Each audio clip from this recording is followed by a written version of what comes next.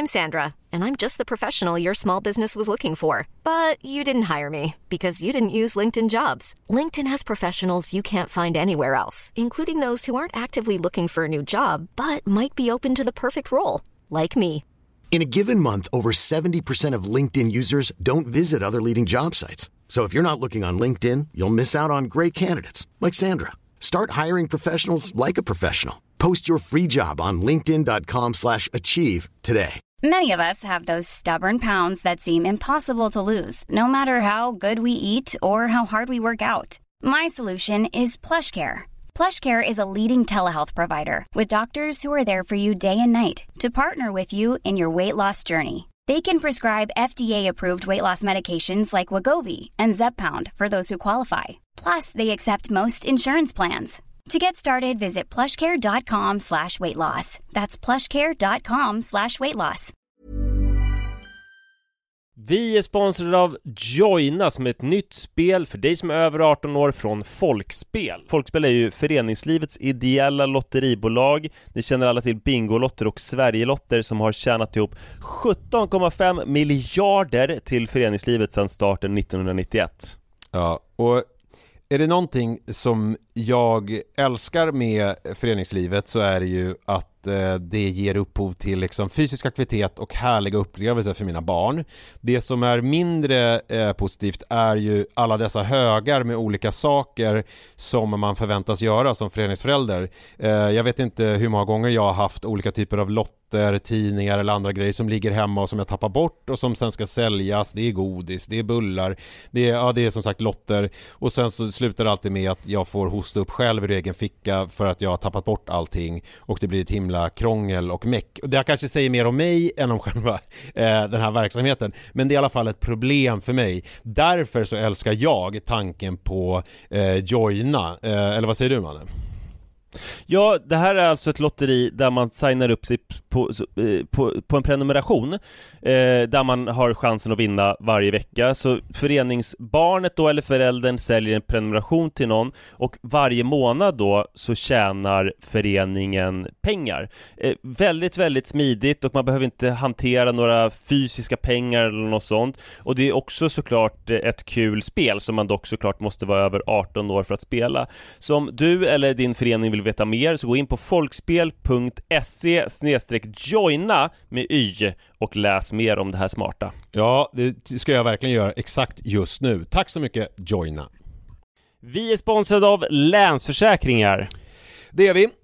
Jag har ju ett problem i livet, och det är ju att jag rent ekonomiskt är något av en fuck-up. Jag både tjänar för lite pengar och jag gör av med för mycket pengar. Och det finns ingen framförhållning, det finns inget sparande till mig själv, det finns ingen pensionsgrej som är så många som lyssnar skulle sätta kaffet i vrångstrupen när de förstår. Ja, de gör det nu. Ja, när de förstår hur illa ställt det faktiskt är. Däremot så har jag lovat mig själv att jag ska inte låta den här ekonomiska fuck-uppigheten, som jag kallar den, föras över på mina barn.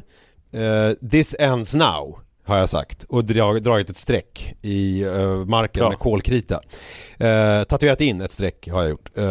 Och därför så sparar jag till barnen varje månad. Och vi har ett system, jag och Li, att Li sätter in pengar på ett konto varje månad och jag sätter in pengar på ett annat konto varje månad. Livet är föränderligt, löften bryts, men Länsförsäkringar finns där för alltid och kan hjälpa till, då bland annat med Barnspar. Vi tackar Länsförsäkringar för att ni hjälper Nisse och andra att hålla sina löften. Och glöm då inte att Länsförsäkringar kan alltså hjälpa dig med bank, pension och försäkring. Tack så mycket.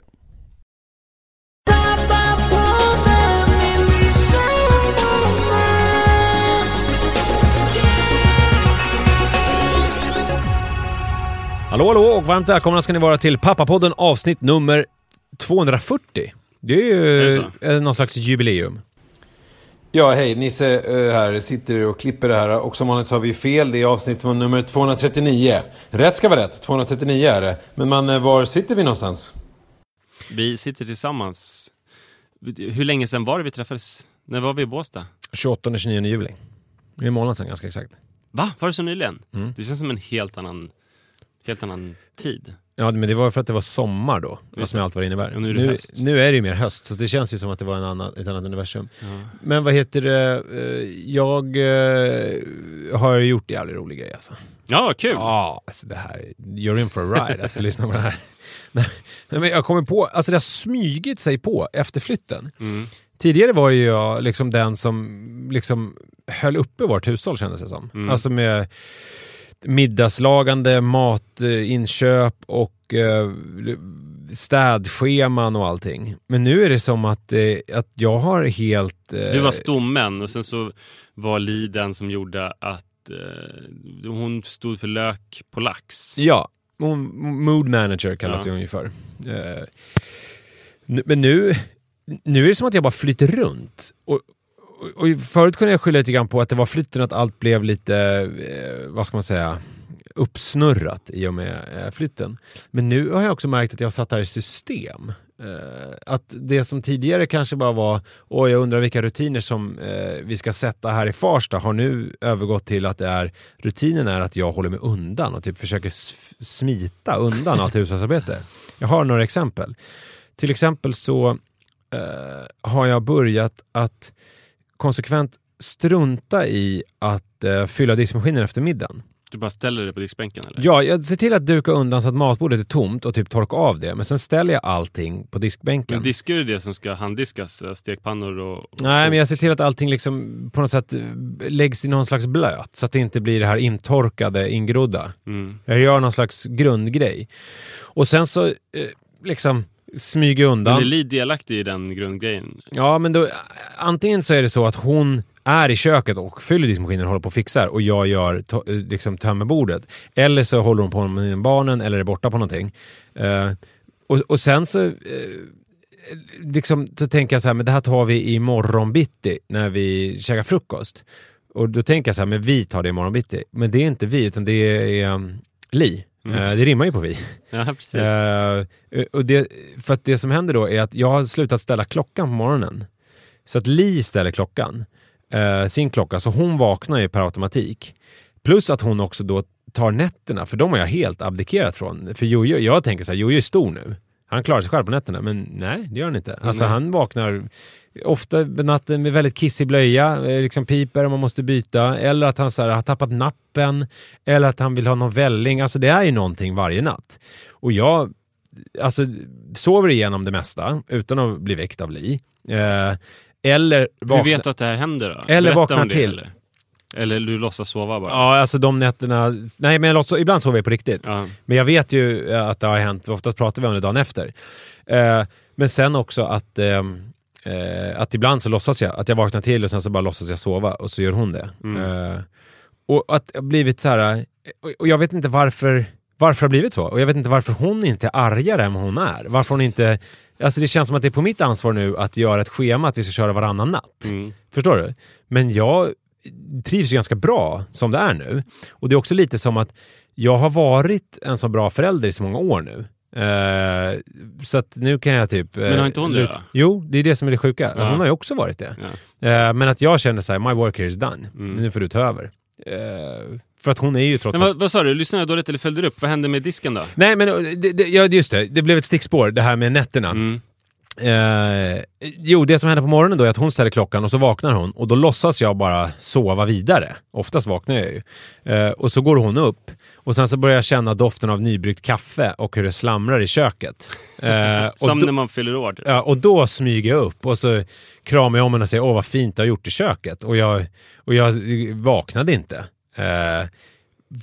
Men det är också så här, hon väcker ju inte mig heller. Jag vet inte, alltså det känns som att det som jag är rädd håller på att hända är att hon håller på makulerar en massa, inte makulera, det är förstöra.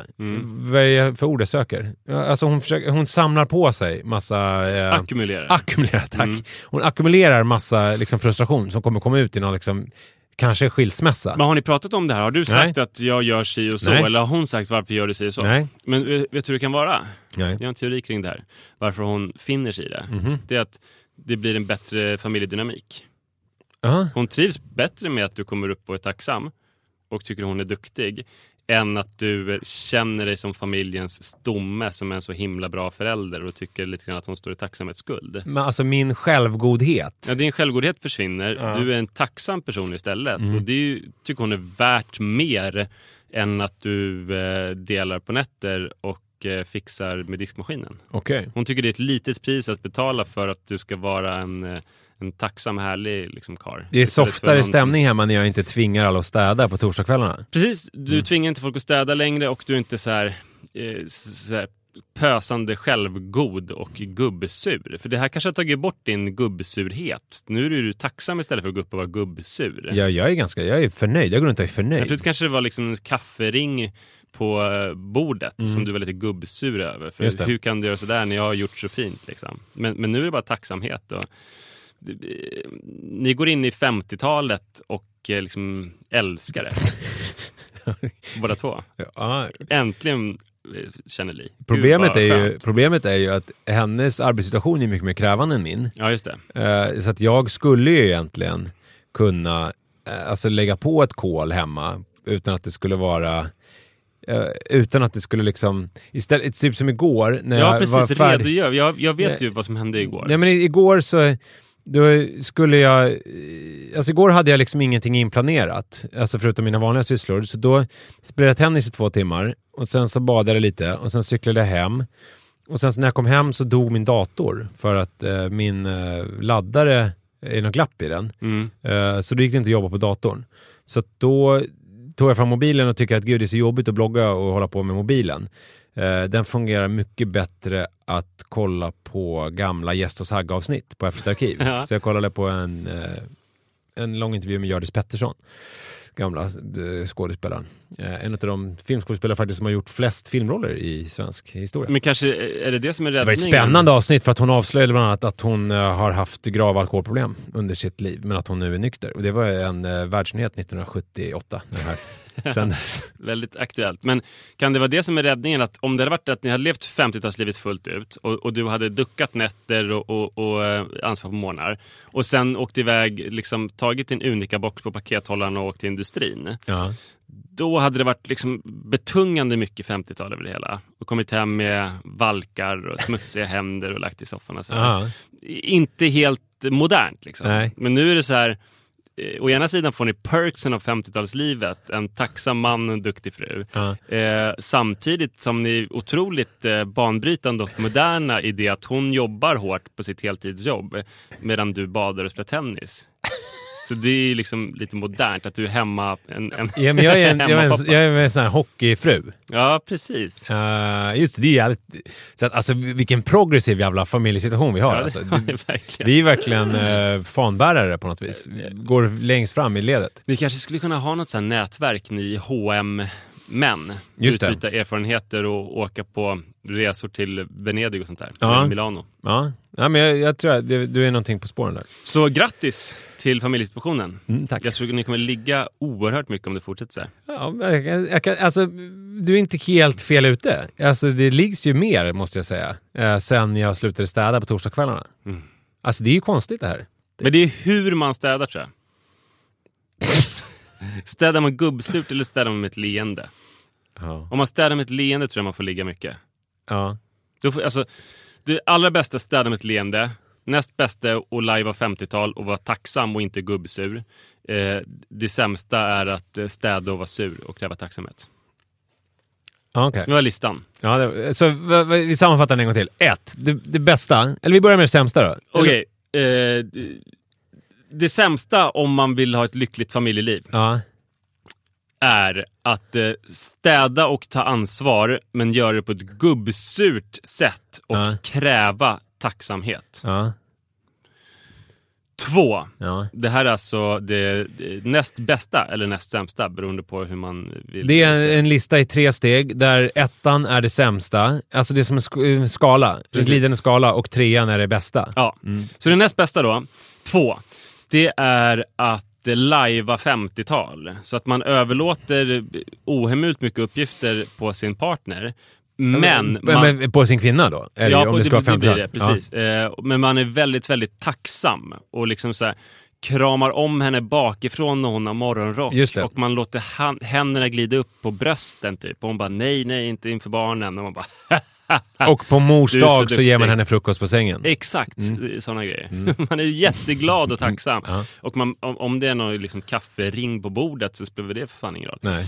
Utan man är helt avslappnad. Om det är lite stökigt så gör det inget. Om hon har städat så är man jätteglad. Och så leker man kurragömma med barnen i 1 timme, 1,5 och sen så drar man sig undan. Exakt. Och då så har vi 3:an. Som då är det sämsta. Det senaste var ett exempel taget ur Sigge Fürsts föräldraskap. Som jag också har följt i olika intervjuer. Okej. Bra. Frukostklubben för er som inte minns.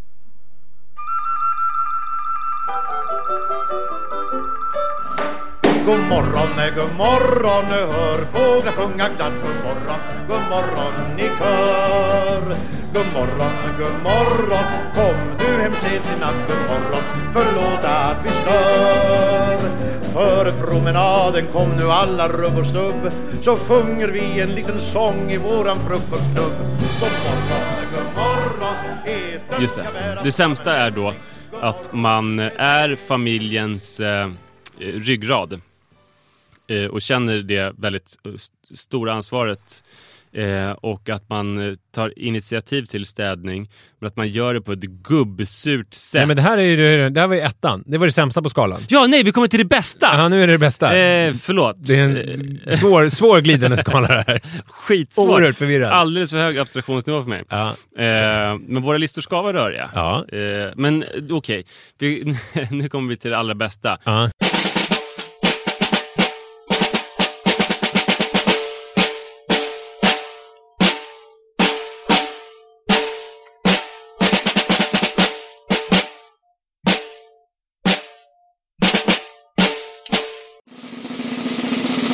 Som alltså är 3 på den här något märkliga listan. Det är att städa med ett leende. Ja.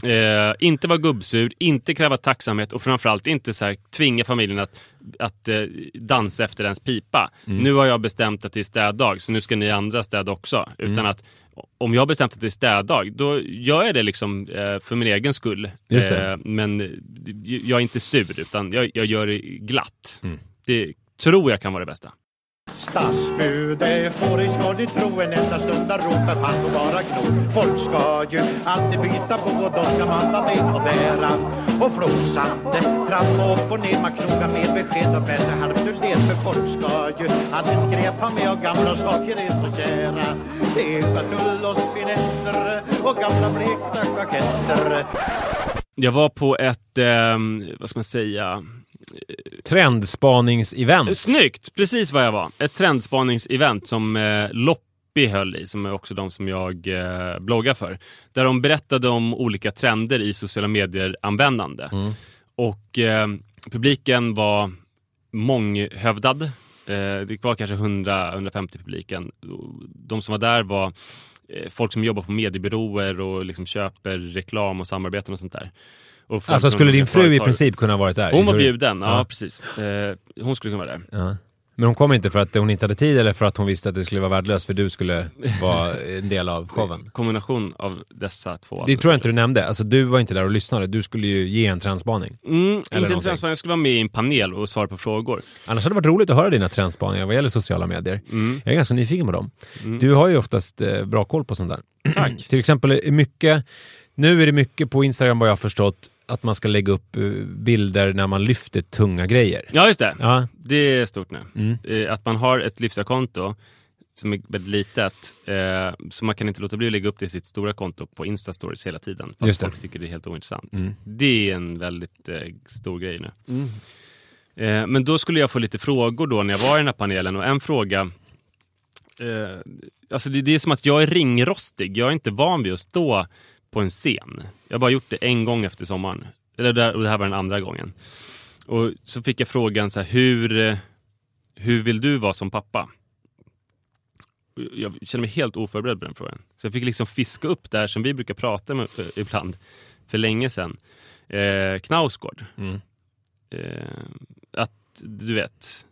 att barnen, hans pappa, han blev rädd eller någonting. Och det ska inte hända någonting när man går in i rummet. Exakt. Men det var länge sedan jag tog upp det här exemplet. Alltså ska vi säga det lite snabbt bara? Alltså, man har ett rum där barnen är, och sen så kommer man som pappa in, då vill man inte att barnen ska reagera. Inte med skräck, inte med glädje, utan de ska bara, jaha, där är han. Ja, precis. I Knausgårds fall var det så att han reagerade med skräck när pappan närmade sig. Men det är ju heller inte bra om man reagerar med överdriven glädje, för det betyder ju att pappan är liksom en ganska sällsynt gäst i ens liv. Så att, och det försökte jag då säga. Då frågade jag så här, hur vill du vara som pappa? Så svarade jag så här: ja, det är som Karl Olof Knausgård har sagt, att jag vill inte att mina barn ska vara rädd när jag kommer in i rummet, utan jag vill vara som en tapet. Folk bara, vad pratar han om? Överhuvudtaget. Men det måste ju vara två olika reaktioner. Det måste ju vara de som inte har en aning om en Knausgård där. Det är nog de flesta. Ja, de tänker, vem fan namedroppar han nu egentligen? Och sen så de som vet vem Karl Ove Knausgård är. Som är, varför säger han Karl Olof Knausgård? Varför försöker han låtsas som att han har koll på Knausgård när han tror att det är en person som heter Karl Olof? Ja, så att det blev liksom, det blev en så referens. där förlorade jag i båda lägren. Och sen så kändes det också... Antingen flög den över folks huvuden, eller så flög den in i folks föraktfulla sinnen och bara, exakt. Vad är det för idiot? Och någonting som både de föraktfulla och de som inte visste vem Knausgård var kunde enas om, det var ju att det var ju väldigt konstigt. Liksom, varför skulle mina barn vara rädda för mig? För jag glömde det här med att de ska inte bli överdrivet glada heller, utan så här, vem är han någon slags här misshandlande person som... Man kommer från väldigt svåra omständigheter. Så att det viktigaste är det att barnen inte ska bli rädda efter det som har hänt. Ja, rädda för det längre. Trots allt så ska de inte bli rädda. Så det där kan jag känna igen ibland när man är i vissa sammanhang när folk inte känner till en. Jag menar, folk som lyssnar på podden och som följer den i bloggen, de vet ju vem man är som person, och då kan det ibland i vissa sammanhang, när man är i mer ett allmänt sammanhang, framstå som ganska konstigt. För det där var ju en referens som du slängde upp som ju hade funkat om det var våra lyssnare, alltså våran publik. Då skulle de fatta och nicka igenkänna. Och dessutom så hade ju du varit med då och kunnat liksom så lägga till att inte överdrivet glada heller. Exakt. Och kanske, vad ska man säga, stoppa in det i någon större bild. Ja. För att här skulle man ju man skulle egentligen vilja haft en liten sammanfattning om vem du är och var du kommer ifrån, och sen så pratar. Men det var ju också så att det här var ju liksom folk som ska köpa samarbeten och sånt med influencers. Det är alltid väldigt peppigt och så här fina bilder på glada föräldrar och barn och så här. Och jag är den här som helst vill att barnen inte ska börja gråta trots allt. Och sen sa jag att mitt ideal var att jag skulle vara som en tapet. Och men det skulle kunna vara någon fin så här Laura Ashley-tapet eller någonting. Alltså det känns ju ganska Instagram. Ja, kanske. Färgt. Så att det liksom är en riktig sån. Lite dyr. Nej, men så man kan konstatera att det går bra för mig nu. Men vad fick du för reaktioner efteråt då? Folk såg lite rädda ut och rörde sig liksom så långt bort från mig som möjligt. Och sen så var det också en fråga som... var någon som vågade sig fram liksom? Nej, men det var en fråga där på scen så här, hur liksom kommer det sig att dina texter på bloggen har gått så bra under sommaren? Så att en del... hot. Men jag sa att en del tycker väl det är bra, men sen är det många som tycker att det är dum i huvudet. Och det tyckte också publiken var så här. Ja, okej. Ja, du hade dem inte i din hand liksom. Mein Kampf gick ju också väldigt bra sådär. Men hur många Instagram-samarbeten gjorde Adolf Hitler egentligen? Ja, och hur många skulle han fått göra? Det är tveksamt. Inte ens om han ligger på en flamingo i en pool och tar såna här hotdog-bilder, så hade han fått samarbeta. Men nu vet ju jag måste säga det, jag vet ju att du fick napp efteråt i alla fall. Att det kom någon fram som hade sett dina såriga händer och som direkt ville... Ja, det var det enda som räddade mig, att mina händer ser jävligt risiga ut just nu. Det var så mycket eksem så att det kom från någon sån här krämföretag som ville samarbeta. Ja, det är sant. Sorgligt. Ja. life is full of awesome what-ifs, and some not so much, like unexpected medical costs. That's why United Healthcare provides Health Protector Guard fixed indemnity insurance plans to supplement your primary plan and help manage out-of-pocket costs. Learn more at uh1.com. Hiring for your small business? If you're not looking for professionals on LinkedIn, you're looking in the wrong place. That's like looking for your car keys in a fish tank. LinkedIn helps you hire professionals you can't find anywhere else, even those who aren't actively searching for a new job but might be open to the perfect role. In a given month, over 70% of LinkedIn users don't even visit other leading job sites. So start looking in the right place. With LinkedIn, you can hire professionals like a professional. Post your free job on linkedin.com/achieve today.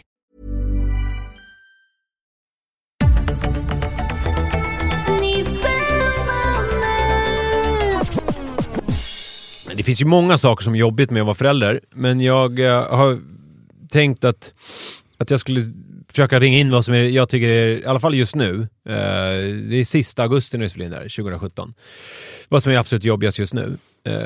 Och det är gränssättande.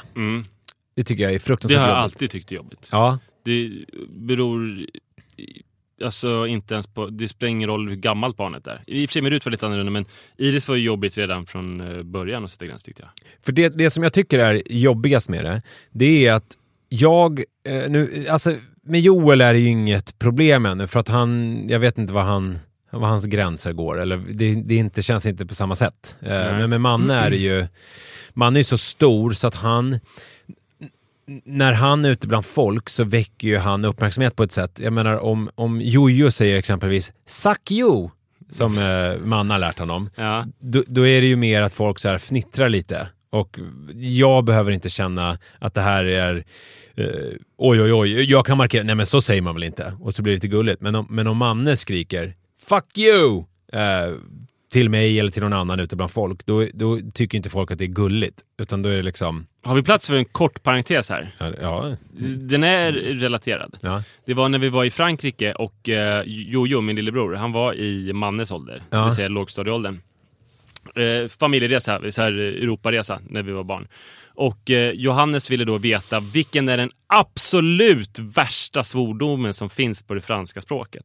Och mina kloka stora syster sa fleur är det absolut värsta, men säg inte det, för att folk kommer bli så här fruktansvärt upprörda, och det är verkligen en kränkande sak att säga. Och fleur är alltså det franska blomma. Ordet för alltså mödomshinna som spräcks på en prostituerad av en heroinist. I Marseille, ja. Exakt. Men så gick han och sa det hela kvällen med väldigt, väldigt stor förtjusning. Och så efter att han hade gått och sagt fleur i 3 timmar så berättade de att det betyder blomma. Och jag har aldrig sett honom så arg någonsin, varken förr eller senare. Nej, ja. Men med Manne tycker jag att det är hemma, du vet att han skämtar högljutt och kan svära och sådär. Och jag kan tycka att det är ganska kul ibland. Och jag kan se mig som, i många lägen så kan jag se mig som en kompis till Manne liksom. Alltså att vi hänger och har roligt ihop, så att säga. Spela FIFA också i svärord. Ja, men lite. Alltså, om man hårdrar det. Men sen så är det ju när man är ute bland folk, och det var ju också, det är fortfarande lite relaterat till den här Danmarksresan när man var liksom tillsammans dygnet runt och med andra. Att man då måste sätta ner foten och sätta gränser hela tiden. Att det är att det där funkar inte, och man måste liksom bli arg. Förstår du vad jag menar? I tid och otid. För att man ska markera när saker och ting inte funkar.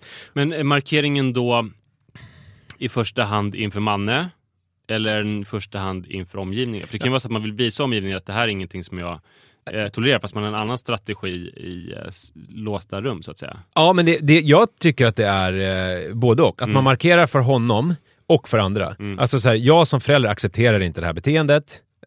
Här när vi är ute bland folk. Så att man säger det på det sättet. Kan man återigen dra in det här skillnaden i stönnivå när man onanerar kontra när man ligger? Ja, det kan man verkligen göra.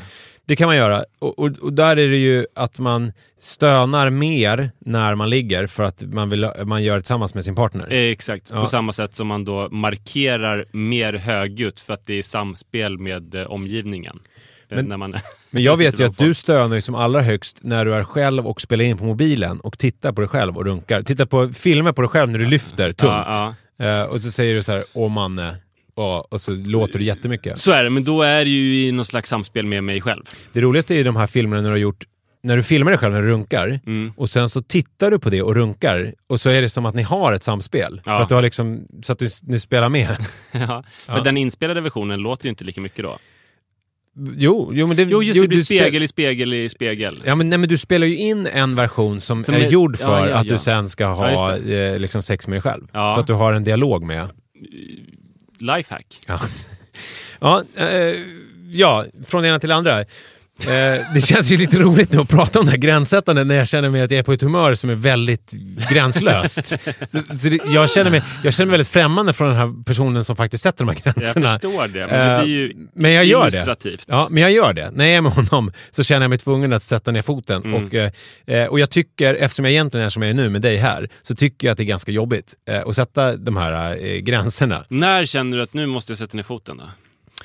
Ja, men när han svär, dels kan det vara så slentriansvordomar, men sen också när han försöker vara liksom rolig och tuff och börja svära och liksom kanske sjunga ekivoka sånger. Man märker att det liksom är för att provocera igång någonting. Men sen kan det också vara såna här saker som att jag tycker att han nu för tiden är så stor så att när man äter tillsammans på en restaurang med folk man inte riktigt känner, att man uppför sig. Liksom att man annars är så här, det här när man säger saker som så här, ja nu får skärpa dig, annars går du upp på rummet så får du inte vara med. Det är inte kul. Alltså det är så här, det är roligare om man kan sitta och bara hänga och äta tillsammans istället för att jag ska behöva hela tiden så här, sitt ordentligt, så där säger man inte, tyst nu är det han som pratar, ät inte med händerna, svär, alltså du vet när det blir så här, när man blir en chockerande tråkig person. Ja, istället för att man bara kan igen när det vill vara. Ja, för att om jag känner att om jag lutar mig tillbaks och bara hänger och vi sitter och har en mysig middag tillsammans, då blir det då ganska snabbt spårar det ur om det är liksom folk runt omkring. Förstår du vad jag menar? Medan hemma kan man ju vara mer så, använda den här franska termen som vi använder i tid och till laissez-faire. Laissez-fleur. Ja, kan man vara lite mer laissez-fleur.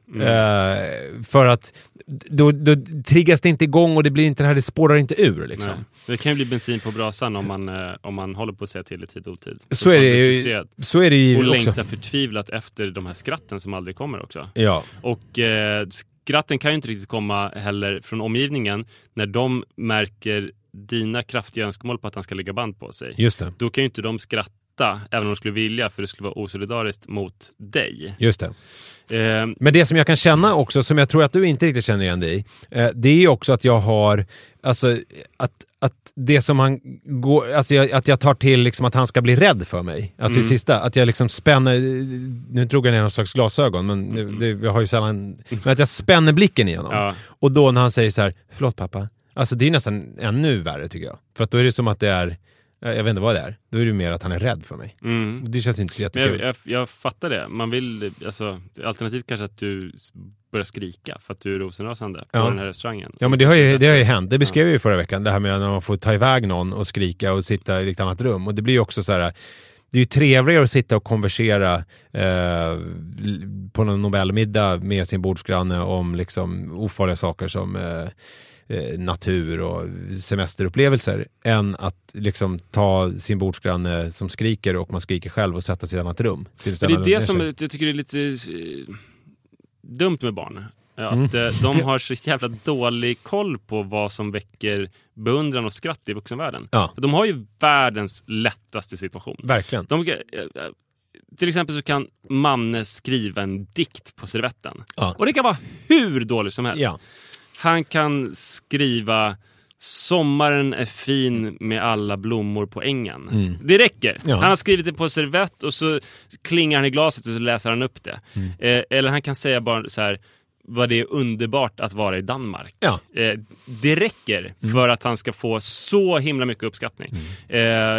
Men det räcker att säga så här, vad god mat det var. Ja. Alltså, man behöver inte vuxna kommer tycka att det är helt fantastiskt. Ja. Och det är ju liksom fantastisk och rolig och sådär. Han vill vara när han blir den här obstinata personen. Ja. Och så är det ju exakt med Iris också, att hon har lite dålig koll på uttrycksmedlen.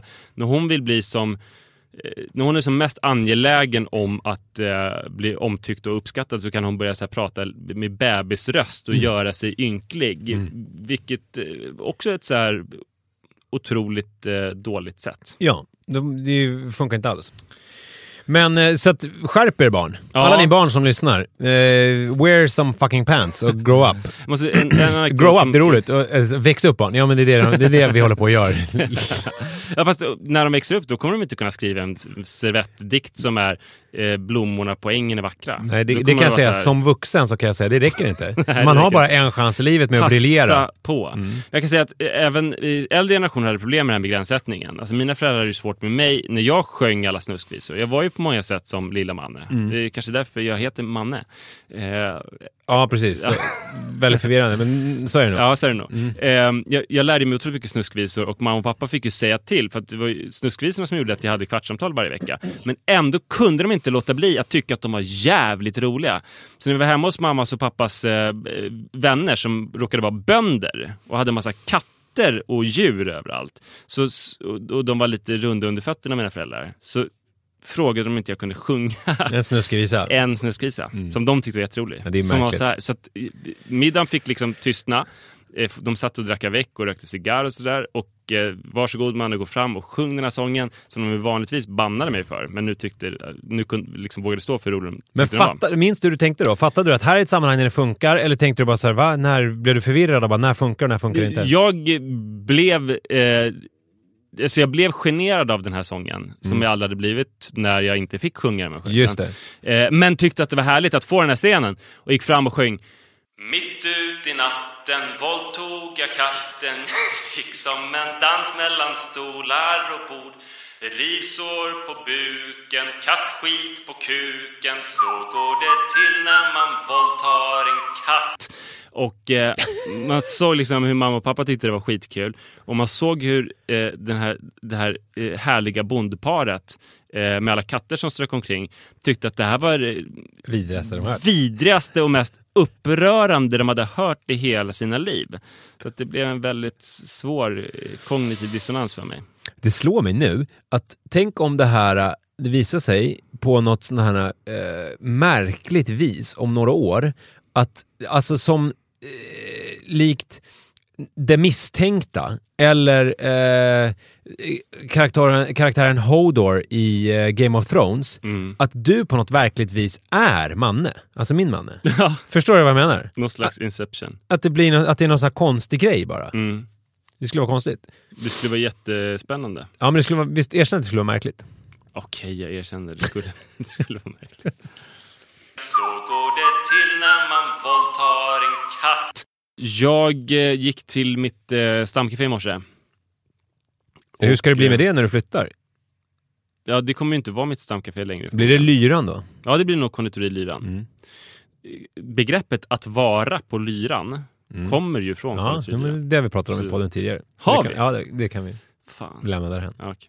Men i alla fall så gick jag in på mitt café och det är ju också ett populärt tillhåll för poliser. Ja, grät du? Nej, det gjorde jag inte. Nej, du brukar ju göra det där. Jo, men jag grät inte när jag gick in. Men jag kanske grät lite senare. Ja. Och du ska nu få reda på varför. Ja. Det är någonting med poliser. Våldsmonopol till exempel. Jag skulle precis säga det. Ja. Våldsmonopol blir ju väldigt tydligt när de å ena sidan sitter och liksom lite gemytliga och äter leverpastejsmörgåsar. Precis som jag också gjorde. Men samtidigt så har de liksom stora jävla vapen som svämmar över deras stolar. De sitter liksom där med... det är väldigt kontextberoende det där. Alltså om en annan person som typ har byggarbetskläder på sig sitter med en batong och en stor jävla revolver, så skulle det ju kännas väldigt konstigt. Och det går inte att komma ifrån att det är lite konstigt även med trots att de har poliskläder, så är det lite konstigt. Jag måste säga, jag skulle tycka det var jättekonstigt om jag såg en uniformerad polis med en stor revolver också. Ja, vad har de för någonting då? Nej, men de har ju en liten sån här pistol. De är inte så små. Jo, men alltså en revolver, det är ju med såna här som man snurrar och laddar. Är det? Alltså såna här som Magnum som Clint Eastwood har till exempel. Ja. Det var roligt när det var skottlossning utanför vår lägenhet. Ja, ett tag sedan. Det var roligt. Okay. Första gången kommer hem poliser till oss och vill hålla ett förhör. Det här var ett år sedan drygt. Ja, jag minns det. Det har jag inte berättat. Jo, det har du hört. Det berättade jag. Nej. Jo, det har du hört. Fan! Ja, men så sa signalement så att de hade mörka kläder och att det var någon slags handeldvapen. Ja. Och de frågade, vet du mycket om vapen? Mm. Jag insåg att jag inte visste vad ett handeldvapen var. Nej. Men det lät bra. Mm. På samma sätt som jag nu tyckte revolver lät bra. Men de har ganska stor, det är typ en Glock eller någonting de har. Något sånt. De är rätt rejäla. Ja. Men det de pratar om, så alltså man är ju lite rädd. Man tänker på sitt bordsskick och sådana saker. För att ifall man inte har kniven i höger hand och gaffeln i vänster så då drar de. Då tar de med pistolen. Kanske. Ja. Och sen är det väl också att jag alltid har känt mig som en outlaw. Sen jag var 2-3 års åldern har jag gjort det. Jag var livrädd för polisen när jag var liten. Lay on the floor with the bestick over your head. Exakt. Men det de pratade om, de här poliserna, de var 4-5 stycken. Det var föräldraledighet. Det här är sista jag ska säga. 4-5 stycken. Alltså det känns som att du borde kunna komma ihåg om de var 4. Det var 20-30. Det jag minns var att de hade lite mörka kläder och hade handeldvapen. Okay. Men de var var 4-5 poliser. Ja, men jag kan fundera då. Jag vet inte hur viktigt det var, men jag tyckte det var roligt bara att du var så dålig på att komma ihåg att det var 4 poliser eller 5. Ja, något av det var det. Och det de pratade om då var inte hur man så här, trycker upp folk mot väggar och hotar dem med vapen. I det här fallet då Glock. Utan det var föräldraledighet. Det var då 3 eller 4 manliga poliser och en kvinnlig polis. Och de pratade om hur man lägger upp föräldraledigheten. Det var lite så här skryt om vem som hade tagit ut den längsta föräldraledigheten. Det var mycket om hur man skulle maxa sin SGI. Hur ska man klara att överleva om man vill dra ut på föräldraledigheten så länge som möjligt. Hur många dagar tog ni betalt för under en vanlig föräldraledighetsvecka? Hur många slag man kan slå på en njuren i piketbussen på vägen till häktet utan att personen i fråga får bestående men. Exakt. Och hur ljuvlig hela föräldraledighetstillvaron är. Och då kände man ändå så att it gets better. Ja, verkligen. Det måste man ju säga. Att de inte satt och jämförde. För förut var det ju inom polisen, du vet att det fanns en böggräns typ.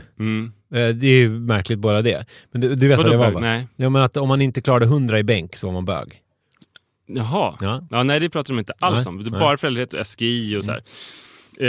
Och det var då som jag vågade slappna av och började gråta lite smått. Jävligt fint. Och då drog de pistolerna. Ja, men det är så lätt för att alltså, om man går omkring i världen med genusglasögon så upptäcker man ju väldigt mycket saker som man blir förbannad på.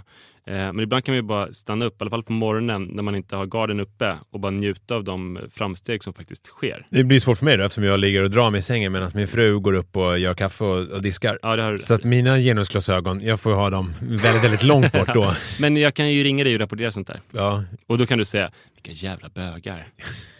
Jag saknar 50-talet när poliser var riktiga karar.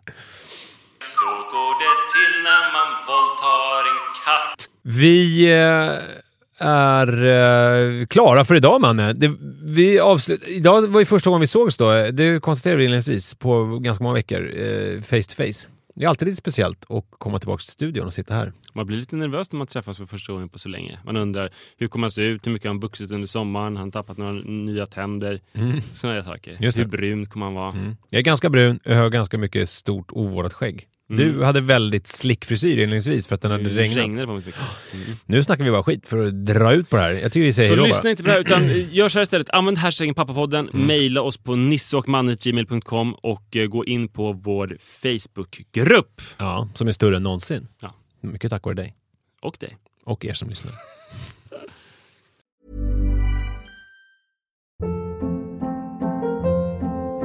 Hold up. What was that? Boring. No flavor. That was as bad as those leftovers you ate all week. Keke Palmer here, and it's time to say hello to something fresh and guilt-free. Hello Fresh. Jazz up dinner with pecan-crusted chicken or garlic butter shrimp scampi. Now that's music to my mouth. Hello Fresh. Let's get this dinner party started. Discover all the delicious possibilities at hellofresh.com.